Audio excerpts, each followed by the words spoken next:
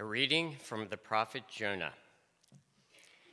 Now the word of the Lord came to Jonah, son of Amittai, saying, Go at once to Nineveh, that great city, and cry out against it, for their wickedness has come up before me. But Jonah set out to flee to Tarshish from the presence of the Lord. He went down to Joppa and found a ship going to Tarshish. So he paid his fare and went on board to go with them to Tarshish, away from the presence of the Lord. But the Lord hurled a great wind upon the sea, and such a mighty storm came upon the sea that the ship threatened to break up. Then the mariners were afraid, and each cried to his God. They threw the cargo that was in the ship into the sea to lighten it for them. Jonah, meanwhile, had gone down into the hold of the ship and had lain down and was fast asleep. The captain came and said to him, What are you doing sound asleep? Get up, call on your God. Perhaps the God will spare us a thought so that we do not perish. This is the word of the Lord. Thanks be to God.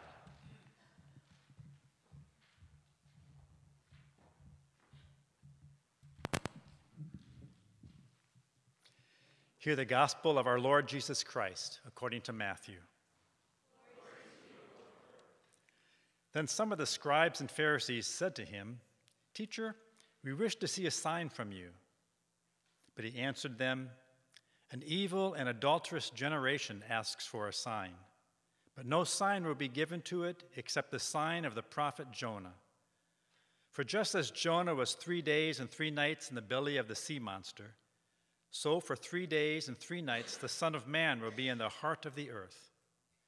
The people of Nineveh will rise up at the judgment with this generation and condemn it, because they repented at the proclamation of Jonah, and see, something greater than Jonah is here.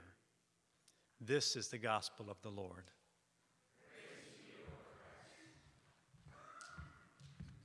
Let's pray together. Father, as we think about a story from the Bible that's perhaps well known to some of us, or many of us even, would you help us to have ears to hear and eyes to see and these pictures, this story, and what you want us to take away this morning and how we might live as your prophets in this world, as persons who proclaim the greatness of Jesus. In his name we pray. Amen. So Epiphany is this season in the life of the church when we celebrate, we remember, right, the manifestation of Jesus to the world. And last week, Chris looked at a part of that story, and we think of the obscurity of these obscure wise men traveling to see Jesus and discern and behold his greatness. Or we might think about another passage that's often spoken of in the season of Epiphany is Jesus' baptism, when the Father proclaims, this is my Son, behold, right, my Son, upon whom my favor rests. And as we read the story of Jesus' life, we discern over and over in his life that what God is showing forth, what he's manifesting, is often quite surprising and disrupting of the life that we want to live. And we discern more of his grace, more of his mercy. And to help us think about that over the next few weeks, we are going to be reading and talking about the story of Jonah. Now, Jonah is a fascinating book of the Bible for a number of reasons. For one thing, it's situated and described as a prophetic book, but if you compare it to other pieces of prophecy in the Bible, it doesn't look at all like it, right? It's totally different. There's not a lot of historical detail in the book of Jonah.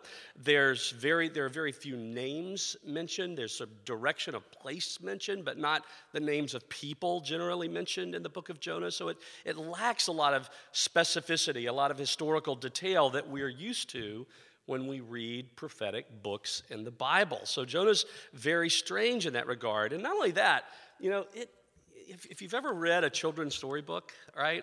This is the Jesus Storybook Bible. Jonah lends itself to lots of fantastic pictures, right? Giant fish, boats, storms swirling about, right? Seaweed and fish vomit and, all kinds of things, right, that kids love to hear about, and they're hanging on every word. Jonah is written with a lot of color commentary around it. So that as the audience listens to this story of Jonah, you're sort of drawn in and you want to sort of hang on to it. It's almost, it's a little bit more like a graphic novel, but not a novel, so think comic strip, right? It's told that way. And it's so different, and these features are so characteristic of the book of Jonah that some scholars actually think it's more of a parable than it is actually a historical account. Wherever you land in that debate, and I'm not going to land anywhere in that debate right now, but wherever you land in that question, here's the thing. You're going to always read the story of Jonah, and you're going to engage the story of Jonah in very similar ways, and that is this. The story of Jonah as a prophetic work is given to Israel, and then it's given now to us to be included in that, so that we would use it to explore our own struggle with God, right? Our own struggle with this God who's on mission in this world, who's on a space. I loved Matt's description of the whole of God's godly disruption of the life that we want to live, right? And so what we discover when we encounter God, when we begin to approach God, is God is always bringing us in this place of holy disruption. And Jonah takes us into that story, the story of this particular man, this prophetic man, Jonah, who struggles with God and struggles with what God wants. God wants something greater than one nation under God, indivisible, right? God wants his mercy and his grace and the wholeness of his presence and justice and love and truth and goodness to flow into the whole of the earth, into the darkest recesses of the corners of the earth. That's what our God wants. So let's look at the story of Jonah as we're involved in the quest of our great God. So three things I want to sort of focus on or highlight the story: the call, the run, the storm. So Jonah's call, Jonah's run, and Jonah's storm. So the call, what is it? Verses 1 and 2. The word came to Jonah, son of Amittai, which means faithfulness. So already, as you jump into this story, there's irony and humor that's being introduced, right? Because after you've read the story once and you want to read it a second time or a third time or next year or the next year, you know that Jonah's story is not a story of faithfulness. It's a story of struggle and failure and self-pity. That's where Jonah sort of hangs out. And the book, Jonah's faith doesn't ever really fully resolve, actually, in a sense, in this book. So you're sort of left with this story. You see Jonah, son of faithfulness, right? And what is Jonah, son of faithfulness, told to do? Well, he's told to arise and go to Nineveh, that great city. Now, Nineveh was the capital of Assyria, and Assyria was at the time, one of Israel and the world's worst and most feared enemies, right? And if you read sort of about the Assyrian nation and you read about the way they lived life, and particularly what they would do with nations that they would overrun, is that they were known for their torture. They were profoundly violent. And so what God is telling, Jonah right here is that their wickedness is before me. So in other words, God is saying something just as simple as this: their injustice, their life of oppression, their life of inequality, their abuse of power, and you just fill in the blank of wickedness. Sort of extract that word for a moment, and you fill in the blank with the practices of the Assyrian folks, the abuses of power, the injustice. And God says, I see it. It's before me. This is interestingly not so unlike Israel's own story of redemption, when God says to Moses, the cry of my people has come before me. It's arisen into my presence. I hear their voices. And so it doesn't take much for us to imagine that when God says arise and go to Nineveh and warn them, God hears it. He knows the oppression that's in the earth. Only it's the Ninevites, not the Israelites. It's interesting to read a text like this, I think, and really a book like this in this month and today on the eve of Martin Luther King Day, when we call to mind what? A man and a movement that was absolutely dedicated to confronting and engaging occurrences of injustice and the abuses of racism and prejudice and inequality in our own country. So when we think about the American legacy of the American history, it's not just a history that has all these wonderful features to it. Our story is so complicated and broken, and it is littered with stories and practices of racism and prejudicial attitudes and inequalities that we just routinize and structure into the fabric of the way we live life together. Martin Luther King Jr. was a man who rose up against that because largely of his understanding of it, but his understanding of what God wanted for the life of the world. Abuses of power are profoundly paralyzing. If you've ever been in a relationship in which power is abused toward you in some way, you know that very often in that space, you feel you're struck with paralysis. You don't know what to do. You don't know if you could do anything. And that's the circumstance, right? And right off, God says to Jonah, these abuses of the Assyrians, they're before me, Jonah, son of faithfulness. And even in calling him that and labeling him that, there's this sense of, will you be faithful to what I see? And will you be faithful to what I love and to what I want? Walter Brueggemann is an Old Testament scholar, and he's written widely on the prophetic tradition of Israel. And he says that the interesting thing about prophecy is that, we could read it, and you could sort of read it as if God is sort of scolding someone, right? God is angry, he's mad, and he's gonna scold us because we're wrong, right? And it's easy to read prophecy that way, but he says this. He says the prophetic tradition is not about scolding Israel or then by implication scolding us. He says rather it is a massive act of the imagination that tells us our world can be different. Our world can be different. Why?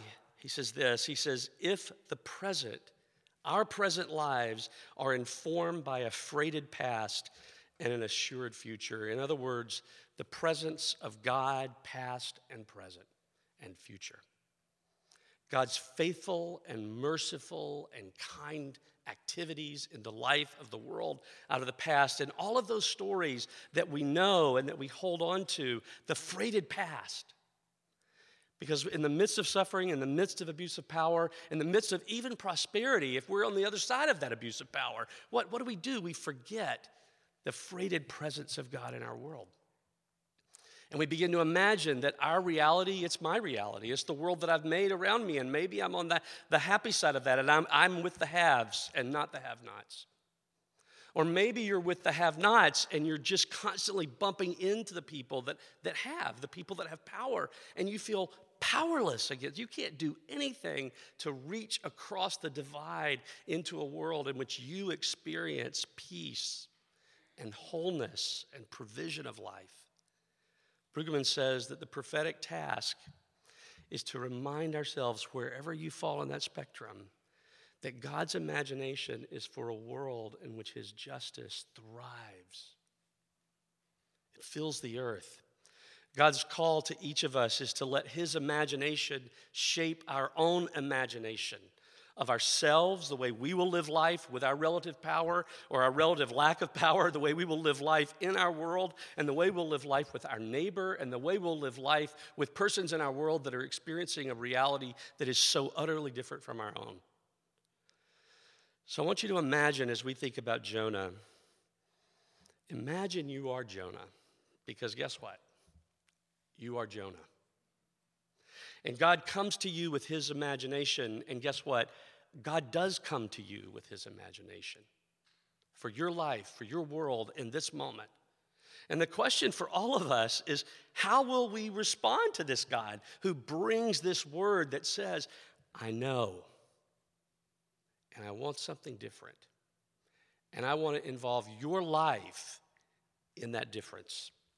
How will you respond to that God? So second, what does Jonah do? Well, Jonah runs, right? He doesn't move up toward God, right? He moves down or away from God, and in the exact opposite direction of Nineveh, he goes toward Tarshish. He wants to go anywhere but Nineveh because that seems to be a place in the world in which God's eyes are on, right? He's focused there. So I want to get away from God because Jonah doesn't want God's imagination to inform the way he will actually live his life as a person of faithfulness. He runs. And what's interesting to me here is that just practically speaking, what happens to Jonah here, right? Here's this prophetic man living inside of the life of Israel. He's connected to God's words, to what God wants, to what God says, to life and relationship with God. And what Jonah is very practically and functionally saying in this moment is, I don't want any of that. I don't care about your imagination, God. I don't care what you want, God. In fact, I'm divesting myself of you, God. And so Jonah's life begins to devolve away from God. And this whole picture, the rest of this chapter, is about that sort of movement away from God, not toward God. God's imagination for Jonah felt like death because the Assyrians were the worst enemy of Israel.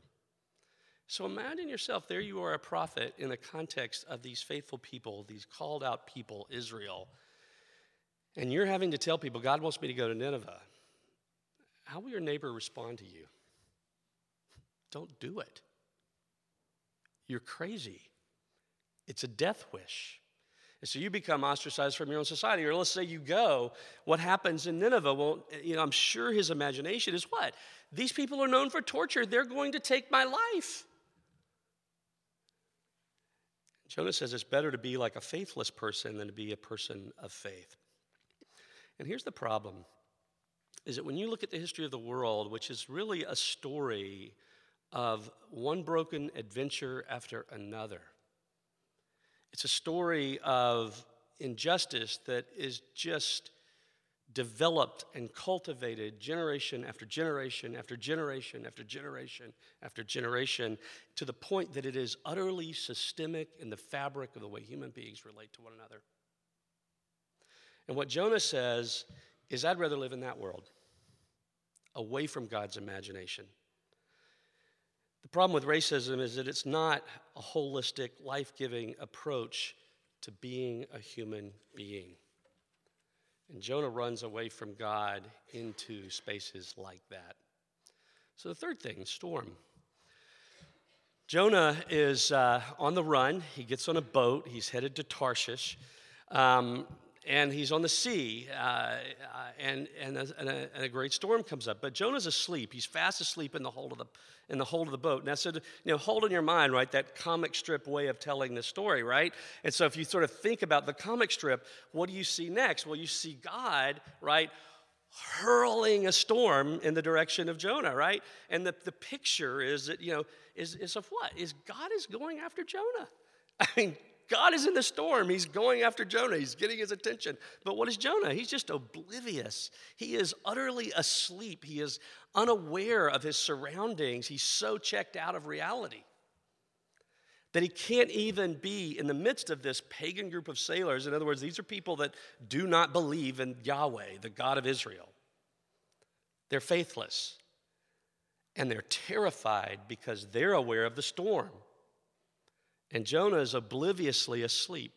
So we read Psalm 139, the early part of our worship, and there the psalmist asks, where can I flee from your presence? Where can I go from your presence? If I go up to heaven, behold, you are there. And if I go down to the depths of Sheol, which is a way of saying, if I even die, if I go into the place where the dead, if I get as far away from life as I can possibly get, behold, you are there. It's a fascinating picture of a God that we cannot escape from. The psalmist holds that as a treasured piece of comfort, right? Because if you understand the freighted presence of this God with you in whatever circumstance or context of life that you're in, what does it do? It gives you courage. It gives you buoyance. He enables you to sort of rise above the waves in a sense and just be at peace in the place that you're in. But Jonah seems to be trying to run as far away into the chaos, imagining that somehow the further he gets into that space, the further he is away from God. There's another bit of irony in the story because it's the pagan and unfaithful, unbelieving sailors who in the midst of this holy disruption of Jonah's life, the storm, it's their voice that is prophetic. What are you doing asleep? Rise up and call on your God, and maybe he will save us all. So I want you to think about your life this morning for just a moment.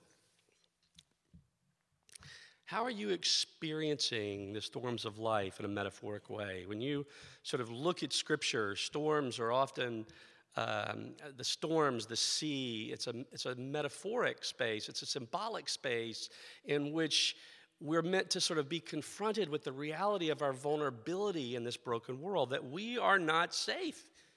The sea was a place of danger. It wasn't where you went on vacation. It wasn't the way we do, right? Let's go down the shore. Going down the shore meant that you were confronted with a power that was greater than you. And if you're out on a boat in a storm, guess what? You feel your life is tossed to and fro by the waves, and you're terrified because guess what? You're not greater than that water. So you're in this storm of life. You're confronted with your own vulnerabilities. You're bouncing into realities in life that tell you life is not as it ought to be. Are you awake or are you asleep? Are you sort of obliviously checking out and just avoiding the pain of this life? Or are you awake to the reality of this pain in this life? And is God in some way helping you to see that he's with you in that storm? He is present to you in your suffering. He is present to you in your questions. He's present to you in your places of doubt. He's present to you in all of the places of uncertainty and vulnerabilities that you feel about your life story. That's the picture here. And Jonah is oblivious to it all. But there are the prophetic words of those sailors. Call on your God. So when you feel vulnerable like that, what do? Who do you call on? Do you cry out to God, or do you just check out further? Do you escape in some way? Sometimes the things that are hardest for us in life are the very places that God is trying to get attention so that we will begin to discern that he's with us. Let me finish up this way. So our gospel reading this morning was from Matthew chapter 12. And that's a place in Matthew's gospel where the folks around him, and most notably the leaders of Israel around him, the faithful, right, the people that study Scripture and know Scripture, right, they are confronted with the life of Jesus, and it is so confusing to them. They just can't make sense of this guy who is living life at the margins, who's healing the sick, who's getting near sinners, and so on and so forth. And they want to know, can you give us a sign of your authority? How do I know you're the real deal? How do I know that I can trust what you're revealing about God's mercy and his grace? How can I know? And Jesus takes them to this, to Jonah. He says, I'll give you a sign. It's Jonah. Now, think about the oddness of this, right? Because as you read the story of Jonah, it's the story of Jonah the unfaithful. And Jesus says, Jonah's your sign. This comical prophet who thinks he can outrun God, who runs from God, who falls asleep in the boat, in the hold of a boat in the middle of a storm. Does that remind you of anybody, by the way, in the New Testament? Think about Jonah. Ends up in the belly of a fish, gets vomited out, has a kind of new birth, new creation into life.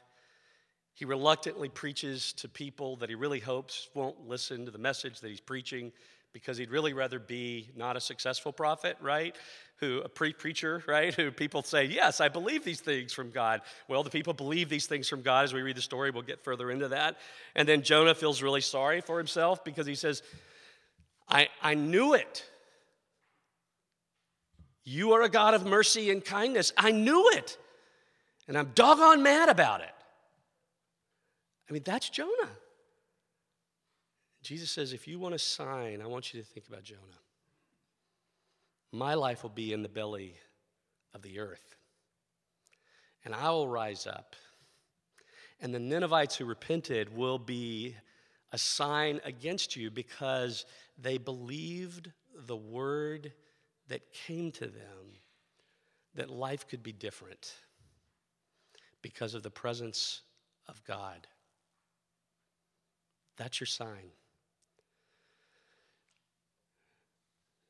Jesus is on a boat in a storm on the Sea of Galilee. And the disciples are so terrified.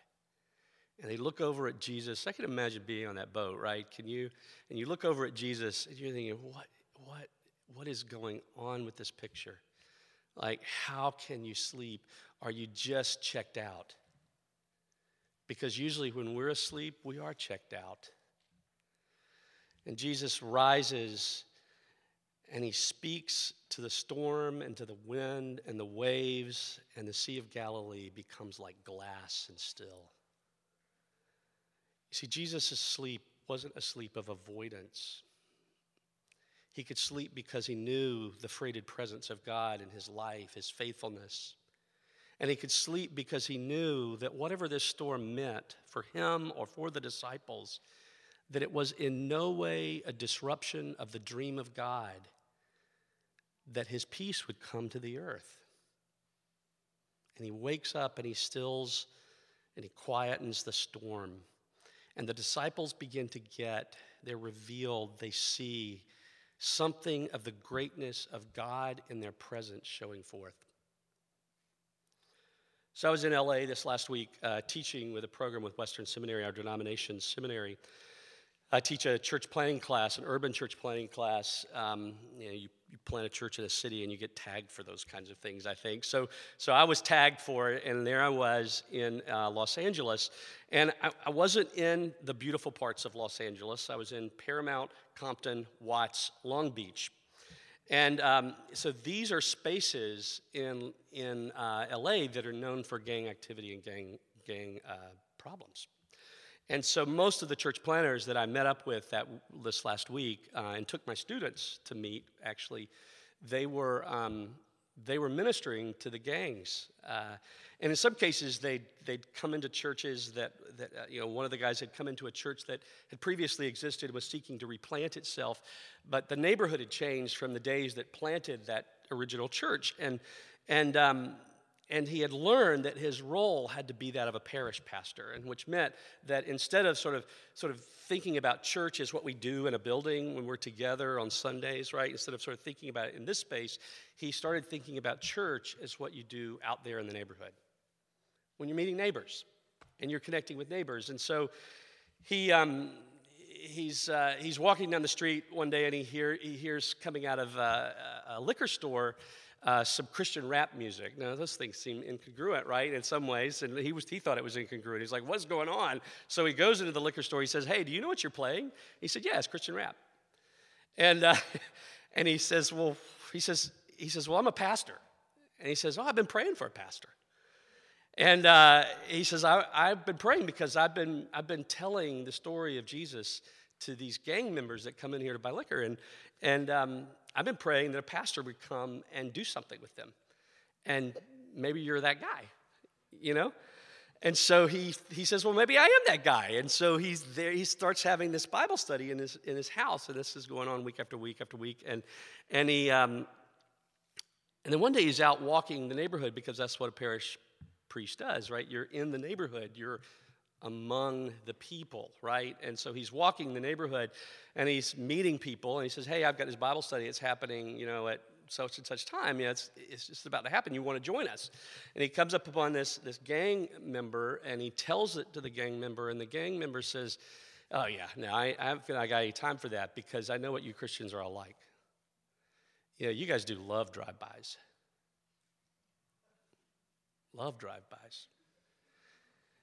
You drop into the neighborhood and you say a few love words, and then you're out of here. And he was with another gang member that was a part of the Bible study. He said, no, man, you don't understand. This homie lives here.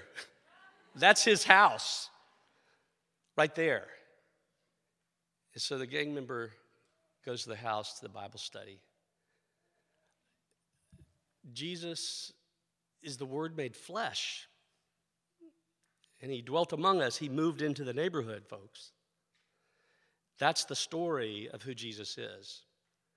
And that's the story of what he's calling the church to be now, that we are people that live in and inhabit our neighborhoods. And we inhabit our vocations, and we inhabit all of those spaces that we get to have relationships in.